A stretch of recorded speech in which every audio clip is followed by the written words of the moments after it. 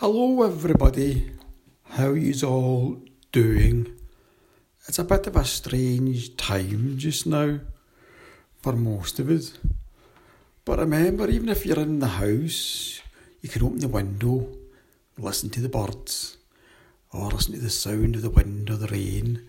All that wonderful nature stuff is still there, just beyond the window. And sometimes we can even get out for wee walks.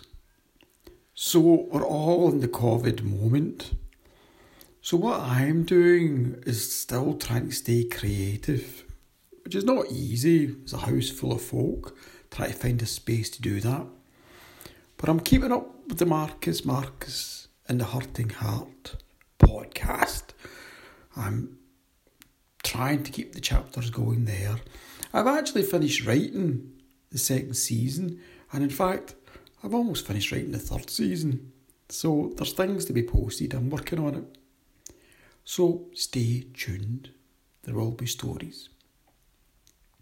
Some of us, of course, have children as well, and Marcus and the Hurting Heart is not suitable for children, but I am posting up recordings of some of my children adventure stories and children adventure poems, and you can get to hear them if you go over to mixcloud.com/Rabfulton.